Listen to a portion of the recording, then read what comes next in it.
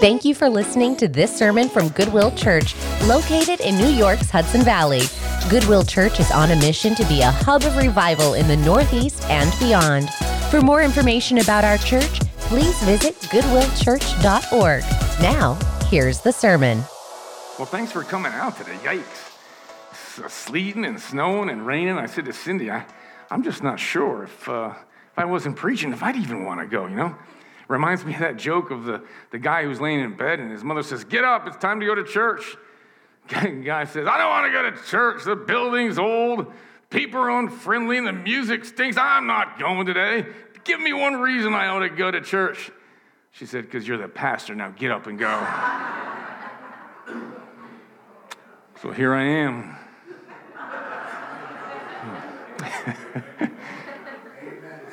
The year is 2008.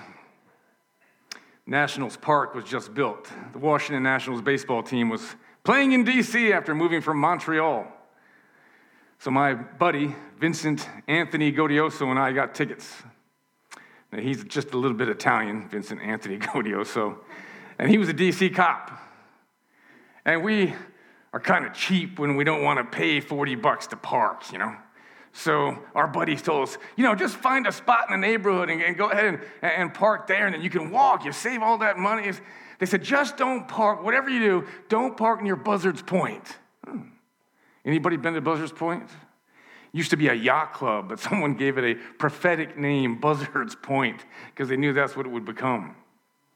So Vinny and I were looking around. We went ahead and found a place to park. We parked the car. We got out. And we walked about a half a block, and I looked up at the sign. You know what I saw? Buzzards Point. So as we walked to the stadium, we started to see crowds of young men. And they were staring right through us. There was glass everywhere, broken glass, some fires going on, broken bricks. And there it was. And they were looking at us. And we kept walking a little faster. And wouldn't you know, Friendly Group in Southeast D.C., they started escorting us, I guess it was, walking behind us. You ever been in a situation where you were really uncomfortable? That was this situation. Here I was in the city of D.C. walking toward the stadium, and now these guys had picked up some things in their hands, and Vinny and I are walking a little faster trying to get to the stadium. And I turned to Vinny, who was a police officer, did I mention that? And I asked him, I said, "Are you strapped? Are you packing?" And he looked at me, and you know what he said? He said, "I'd much rather take a beating than misuse my service weapon." I said, "Vin, maybe you'd rather take a beating, but I'd rather you be strapped up and have your weapon with you." But you know what that showed my buddy Vinny? He was authentic. He was real. He was genuine. He was a cop that wasn't going to do anything that was wrong or inappropriate. And that's where we're at today. We're going to be in Galatians 1:11 and following, finishing up Galatians 1, where Paul says, "I am the real deal. I am the genuine article. I am the authentic apostle." So we're going to be right there in Galatians 1. We're going to look back at Acts 9. People were saying, "Paul, you're not a true apostle. Look at your past life, how you abused the church, how you abused Christians. You even torched them and killed them and put them in jail. I know your past sins, Paul. You can't be a real apostle. You can't be preaching the real gospel, the good news of Jesus Christ. Give me a break." And then I'm sure there was gossip and slander about him. Can you identify with Paul? When people say, "You're a Christian. I know your past life. I know your sins." And then there's gossip about you and slander. That's what Paul was going through here. And the gospel that you're preaching, it can't be true. Just faith, just believe and God loves you. That's all you have to do is believe. That can't be the gospel. God initiates it.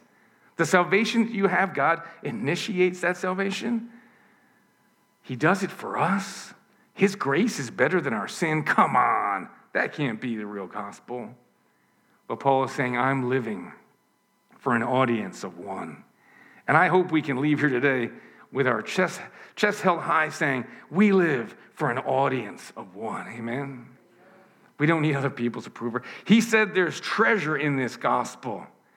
So I want to ask a question early on here today. If we were on trial for our Christianity, is there enough evidence to convict us of that?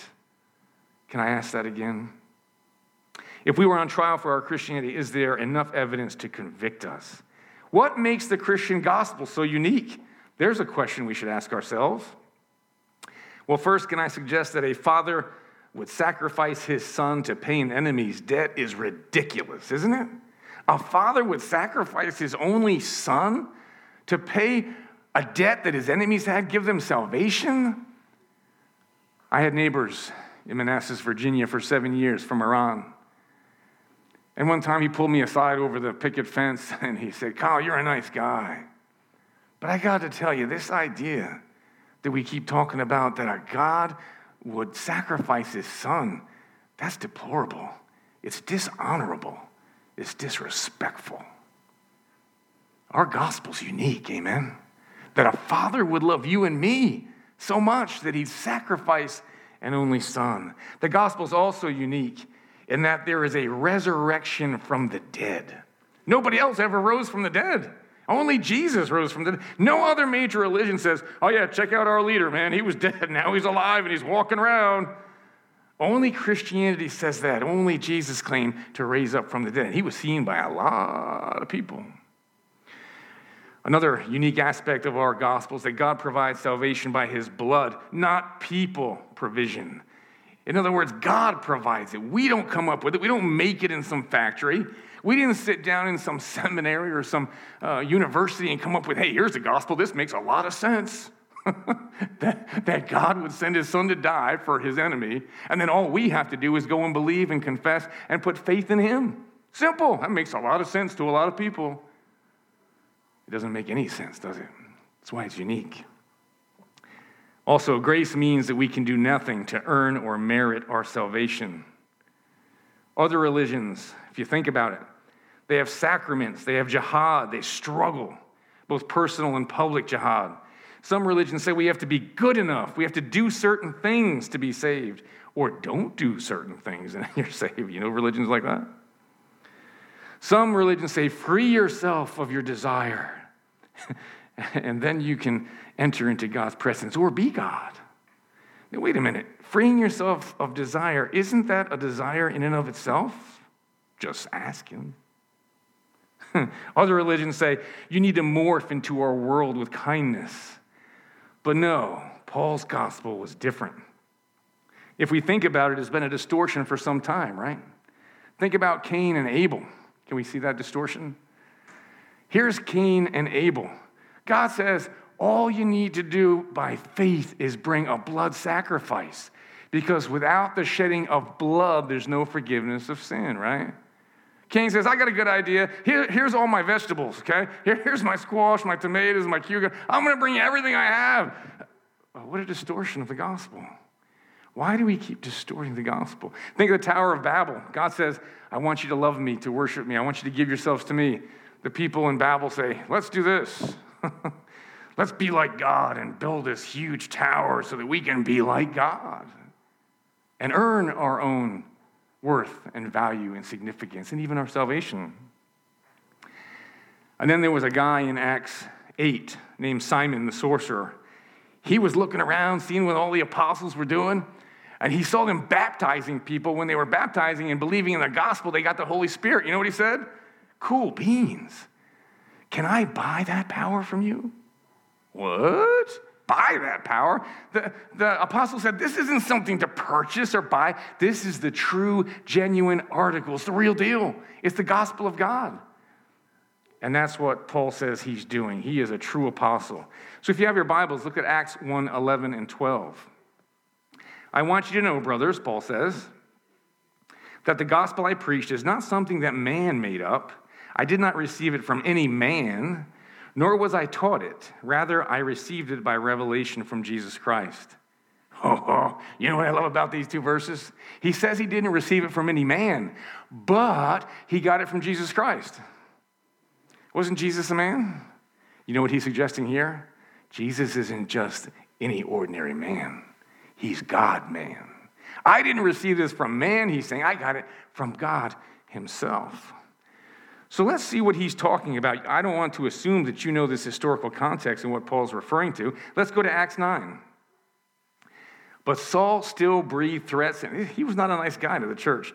Threats and murder against the disciples of the Lord. He went to the high priest. He asked him for letters to the synagogues at Damascus so that if he found anybody belonging to the way, Christianity, men or women, anybody, he might bring them bound to Jerusalem. How'd you like to run into Paul if you were kicking around as a believer in the first century? The next slide. Now as he went on his way, he approached Damascus. Suddenly, a light from heaven shone around him. And falling to the ground, he heard a voice saying to him, Saul, Saul, why are you persecuting me? Well, that'd get my attention. That would probably today make ABC News, NBC News, Fox TV. It'd make everything, right? It'd be in all the papers. God appeared to this guy who was persecuting the church. And he said, who are you, Lord? And that voice said, I am Jesus, whom you're persecuting. But rise up and enter the city, and you will be told what you are to do. The men who were traveling with him stood speechless, hearing the voice, but seeing nobody. Saul rose from the ground. Although his eyes were open, he saw nothing. So they led him by the hand and brought him to Damascus. He didn't have any sight for 3 days, and neither did he eat or drink. So that's what Paul is referring to when he says, I didn't receive my gospel, this gospel that I preached, from any man. It was God who appeared in heaven, and he blinded me, and I couldn't eat. The Greek text is fascinating. It says, the gospel was gospelized to me. It's a paraphrastic phrase where a participle is used as a finite verb. Paul's really saying, this gospel was really cool. It was unique. It was genuine. This gospel was gospelized to me. But the English translators don't translate that because it doesn't make any sense. Unless you can read it in the original, say, Paul's saying this is weird. This is spectacular. This is something different. Something that you should listen to. And so in Ephesians 3, 2, and 6, we see him commenting on it, assuming that you've heard of the stewardship of God's grace that was given to me, how the mystery was made known to me by revelation. I have written briefly about it, but when you read this, you can perceive my insight into the mystery of Christ, which was not made known to the sons of men or other generations, as it has been now revealed to his holy apostles and prophets by the Spirit. This mystery is that the Gentiles are fellow heirs, members of the same body, and partakers of the promise in Christ Jesus through the gospel. There's a Johnny Erickson quote that I want us to look at. Anybody know Johnny Erickson Tada? 17 years old, she dove into a lake, broke her neck, became a paraplegic, became a speaker, author, artist. She said, the greatest good suffering can do for me is to increase my capacity for God.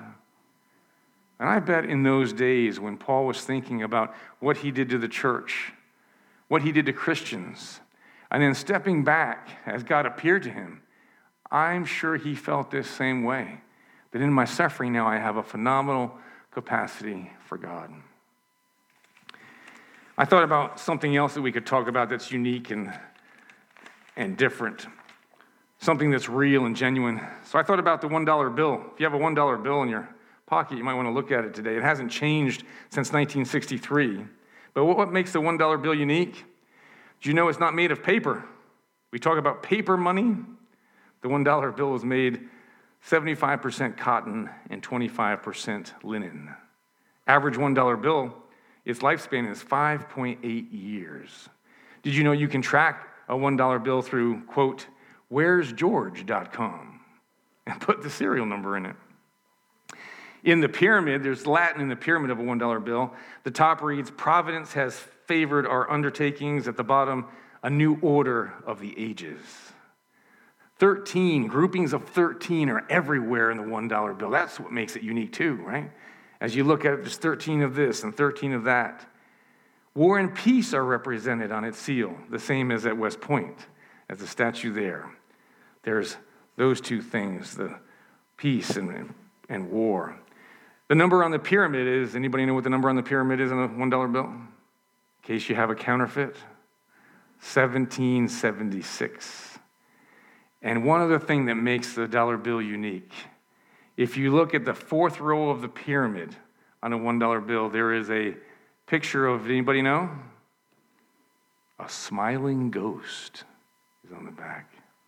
That's what makes the $1 bill unique. And that's what Paul is saying. My God, Josue's looking at this. You see it? You need a magnifying glass back there, Josue, right? So I would like us to think about examining the gospel in such a way. Is the gospel unique? Is it real? Jump down to Acts 1:13 and 14. For you have heard in my previous way of life in Judaism how intensely I persecuted the church of God. I tried to destroy it. Verse 14. I was advancing in Judaism beyond many Jews of my own age. I was extremely zealous for the traditions of my fathers. What is Paul saying here? He said, well, since Jesus appeared to me, I don't need people's approval. I don't need to seek other people's affirmation. I receive this gospel gospelized from Jesus. His actions and deeds were not aimed or focused on pleasing people. So here he says, I persecuted and destroyed it, the church. The Greek there, very literally, means laid waste or to ravage. It's used of armies who would tear down cities, tear down walls, tear down even fields and destroy them and burn them. Paul's saying, I tried to ravage the church. Paul would stalk, he would hunt you, he would stone you. Think of Stephen. He would arrest you, he would imprison you, and if you were a repeat offender, he would hunt you down and gut you like a fish, and he was proud of it. This is the guy that God called. He said, I was passionate for the traditions of the fathers. He's referring to oral law. Think if you're a student in Hebrew studies, he's talking about the Mishnah, the Haftorah, the Talmud. Laws upon laws upon laws of oral tradition added to Moses. You see, Moses, the written Torah, the written Bible, talks about our sin, which leads us to grace and salvation. That's the gospel. But the Jews, with Paul there leading them, they came up with all these 700-800 laws to add to the gospel. Why do we keep adding to something that's so simple and loving from a God who cares for us? Well, the only thing I can think about is the comment that Sir Isaac Newton made. So Sir Isaac Newton said, we can calculate the movements of the heavenly bodies, but we cannot calculate the madness of man. Sir Isaac Newton said, I don't know, here's the gospel laid out, and we just want to add 800 more laws through the Haftorah and the Talmud and the Mishnah. Doesn't make any sense. Paul says, that's what I was zealous about. That's what I gave my life to. You see, Paul was distracted by all those rules and laws. He was distracted to all those rules and laws, and he was addicted to them. But then in verses 15 and 16, notice he said he was called to preach. But when God, who set me apart from birth, called me by his grace, was pleased to reveal his Son in me, so that I might preach him among the Gentiles, I didn't consult with any man. Paul here says that I was called to preach.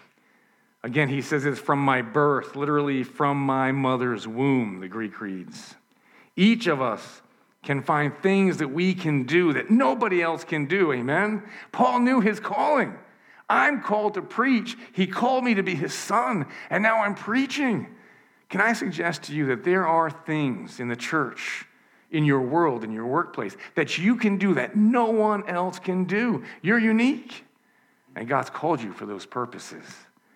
As we think about those things, it shows us what the gospel does. It just doesn't save us from our sin for eternity, but it makes us, can I say, employable in the church, effective in the church, to care for each other, to build each other up, to edify one another in love and good works. Paul talks in language like, I want to provoke you to love and to good works. Isaiah 49:1 says, before I was born, the Lord called me. From birth, he made mention of my name. I want you to know today that God loves you, and he knew you before you were born. And he's called you his son and daughter. He sent his son to die for you. That's the gospel. And called you to serve him and love him in a unique and special way. Jeremiah 1:5 says, before I formed you in the womb, I knew you. I set you apart before you were even born. Boy, that's secure, isn't it, Sal? I just feel like God really loves me. Not just he went to the cross, but even before I was born. Paul himself said, Romans 1:1, I was called to be an apostle, and I was set apart for the gospel of God. Paul connects here, did you notice it? He's connecting his conversion with his service, right? His conversion with his service. Imagine if you were going out for a football team. Oh, remember those two-a-days in high school? Here you are in August, going to your two-a-days. You're sweating, you're dying, you're throwing up. It's terrible. Imagine going through all that all summer long, and then coach says, okay, great practice. You did great all summer. You're going to sit on the second end of the bench there over there and watch everybody else play. That's ridiculous. That's awful. But in the church, that's like that, right?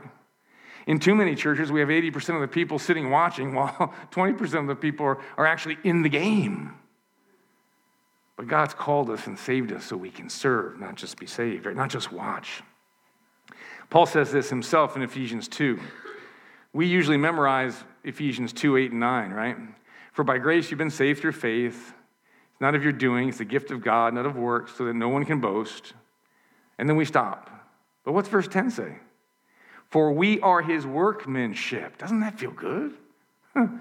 Not only did God save you, but you're his workmanship. He's crafted you and formulated you, created you in Christ Jesus for good works, which God prepared beforehand that we should walk in them. How are those good works feeling? You walking in them? They feel like, yeah, I've got a purpose. I got a significance. I'm doing great things in the kingdom of God. I'm loving life. Boy, last week, great service last week. I overheard a conversation between two ladies in our church. One lady said, I just want to thank you because when I came, your smile and your warmth and the way you received me, the way you helped me feel at home, man, I just wanted to come back. That meant a lot to me. It meant a lot to both of the ladies involved. And the lady who said this, all I did was smile. All I did was be friendly. All I did was say, I'm glad you're here. That's the kind of ministry Paul's talking about. He didn't just call me to be saved. He called me to love each other. And so we've got so many places to serve in our church and all of the branches, Sal, right? But here at Beacon in the soundboard, to do what Sal and I do every week, we're looking for people to do that, to usher, to greet children's church. All these areas that you could be using your gifts, your abilities, your uniqueness to build the body of Christ up. You say, well, I don't know what my gifts are. How do I find those? I went to the library. There's no encyclopedia that tells me what my gifts are, how I find them. Where am I supposed? Well, can I give you a little secret? 1 Corinthians 12, Romans 12. We don't have time today, but 1 Corinthians 12, Romans 12, they list all the gifts. And if you don't find your gift, talk to Sal. He'll help you work through that. And then in verse 17 and 19, nor did I go up to Jerusalem, Paul says, to see those who were apostles before I was, but I went immediately into Arabia and later returned to Damascus. Now, anybody know that part of the world? I thought I ought to explain that because I don't know that part of the world. He goes, Paul says, I was called by God and then I went to Arabia. Now, what is Arabia? Well, if you remember I Dream of Jeannie or any of those shows, right? The Arabian desert. He went to the desert. There's nobody there for 3 years. And he talked to a couple of nomads maybe. He went there to get his head straight. Immediately, the text says, he goes to Arabia, the desert area. And then he goes to Jerusalem. Why? To talk to James. But it's not to initiate his ministry, he says. He says, I don't need them to authenticate my apostleship because the gospel was gospelized to me, remember? And then he goes, after 3 years, he goes and moves on to Syria and Cilicia. Now, again, you probably didn't wake up this morning saying, oh, yeah, I remember. Paul went after 3 years to Syria and Cilicia. And I know why, honey. Did you remember why Paul went there? Well, why do you think? Well, I'm glad you asked that question. You know why he went there? It was Paul's home province. It's in the area of what we call today Turkey or Asia Minor, where all the wars are going on. It was Paul's native province and site of his first missionary journey. It was his hometown. So after he goes and talks to James and to Peter, because there they were in Jerusalem, the center of Judaism and Christianity, that's why he went there. just to check the boxes. Then he goes back into his hometown and begins his ministry to the Gentiles. And then do you notice how long he talks to James and Peter? 15 days. Now, I don't want to assume, again, you got up this morning over your breakfast and said, 15 days, sweetheart. Why do you think Paul spent 15 days there? There must be some reason for that. Well, I can suggest a couple to you from all the commentaries I read this week. Some say maybe it's the 15 Psalms of Ascent that he's referring to. In Psalm 120 to 134, we find 15 Psalms of Ascent. So that what Paul is saying is Judaism is transitioning to Jesus. Judaism is turning now into Jesus as Messiah in these Psalms of Ascent, 15 Psalms of Ascent going up to Jerusalem. Now he's gone up to Jerusalem to meet with James and Peter to begin his ministry, to show that he's authentic and real. In Galatians 1, 20 through 23, he says, it's no lie. It's no lie. When you used to anybody make clay or pottery? Some people used to make clay. In the ancient times, they would make a beautiful, beautiful cup, vase, a bowl. And you know what they would put in it? Sincere. Sincere. We use the term sincere, right? Do you know what sincere means? Sin without, sere blemish. So sincere means without blemish. He says sincerely, I'm not lying. It's sincere. No blemish. He says God is praised because of me. I'm the real deal. I'm a genuine article. I'm an authentic apostle. This is the real gospel, he says. Look at verse 20. I assure you before God that what I am writing to you is no lie. Because later I went to Syria, I went to Cilicia, and I was personally unknown to the churches of Judea that are in Christ. They wouldn't even recognize me, Paul said. They only heard the report. The man who formerly preached and persecuted us is now preaching the faith that he once tried to destroy, and they praise God because of me. It's only good news by which we are saved. This gospel that Paul's preaching is the only good news.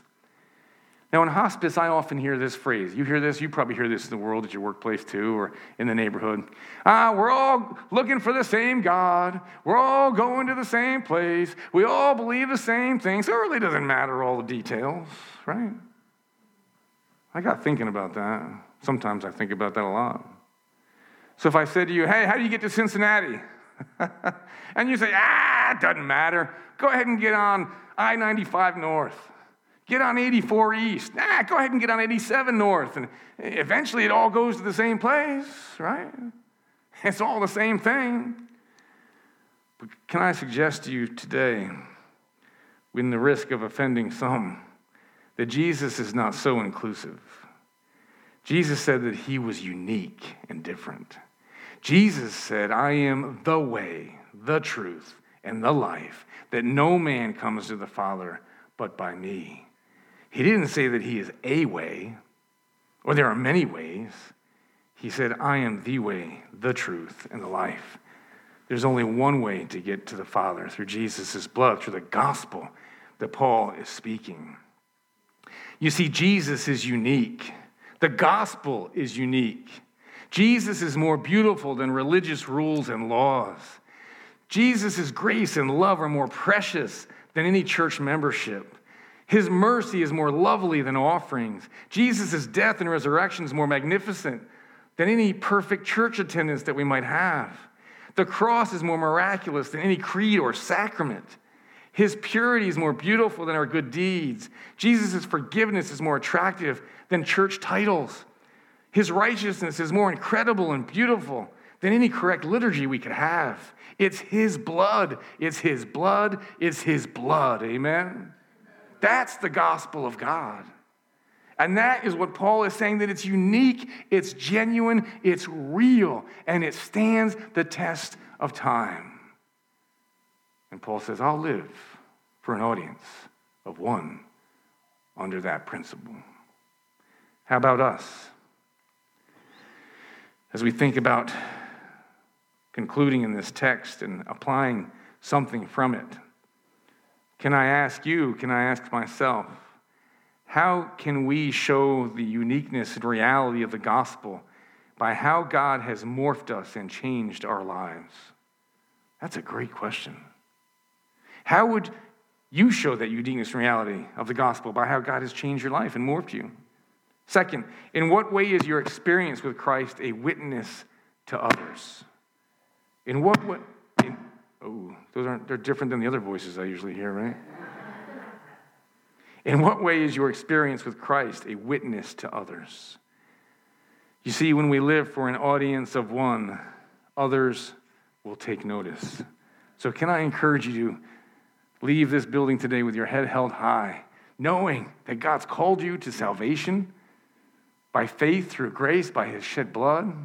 You know that, and you know that God's called you as his son and his daughter, and he's prepared service for you to love and care for others and to build others up and edify them, and that you can live for an audience of one with no fear of people, no fear of others and what they say, their opinions, their gossip, their slander, because there's one that we want to please. Amen. Let's pray.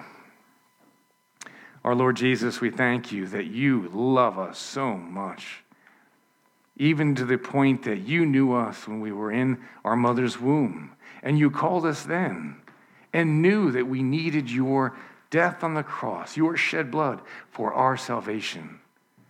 God, we thank you too that you put your Spirit inside of us so that he convicts us of sin, so that he leads us into truth, so that he equips us for service to build up the church and your kingdom. God, there are some in this room, I'm sure, that aren't even aware of the unique and precious gifts that they have. So God, I pray you would awaken those gifts in them and help them to use those gifts to build one another up, to love others, so that people can understand and see your love through us. God, we ask that we would be your hands, your feet, your mouths, your instrument of God, kingdom of God. Help us with confidence and with boldness. In Jesus' name we pray. Amen. Thank you again for listening to today's sermon. For more resources and information about Goodwill Church, visit goodwillchurch.org. God bless.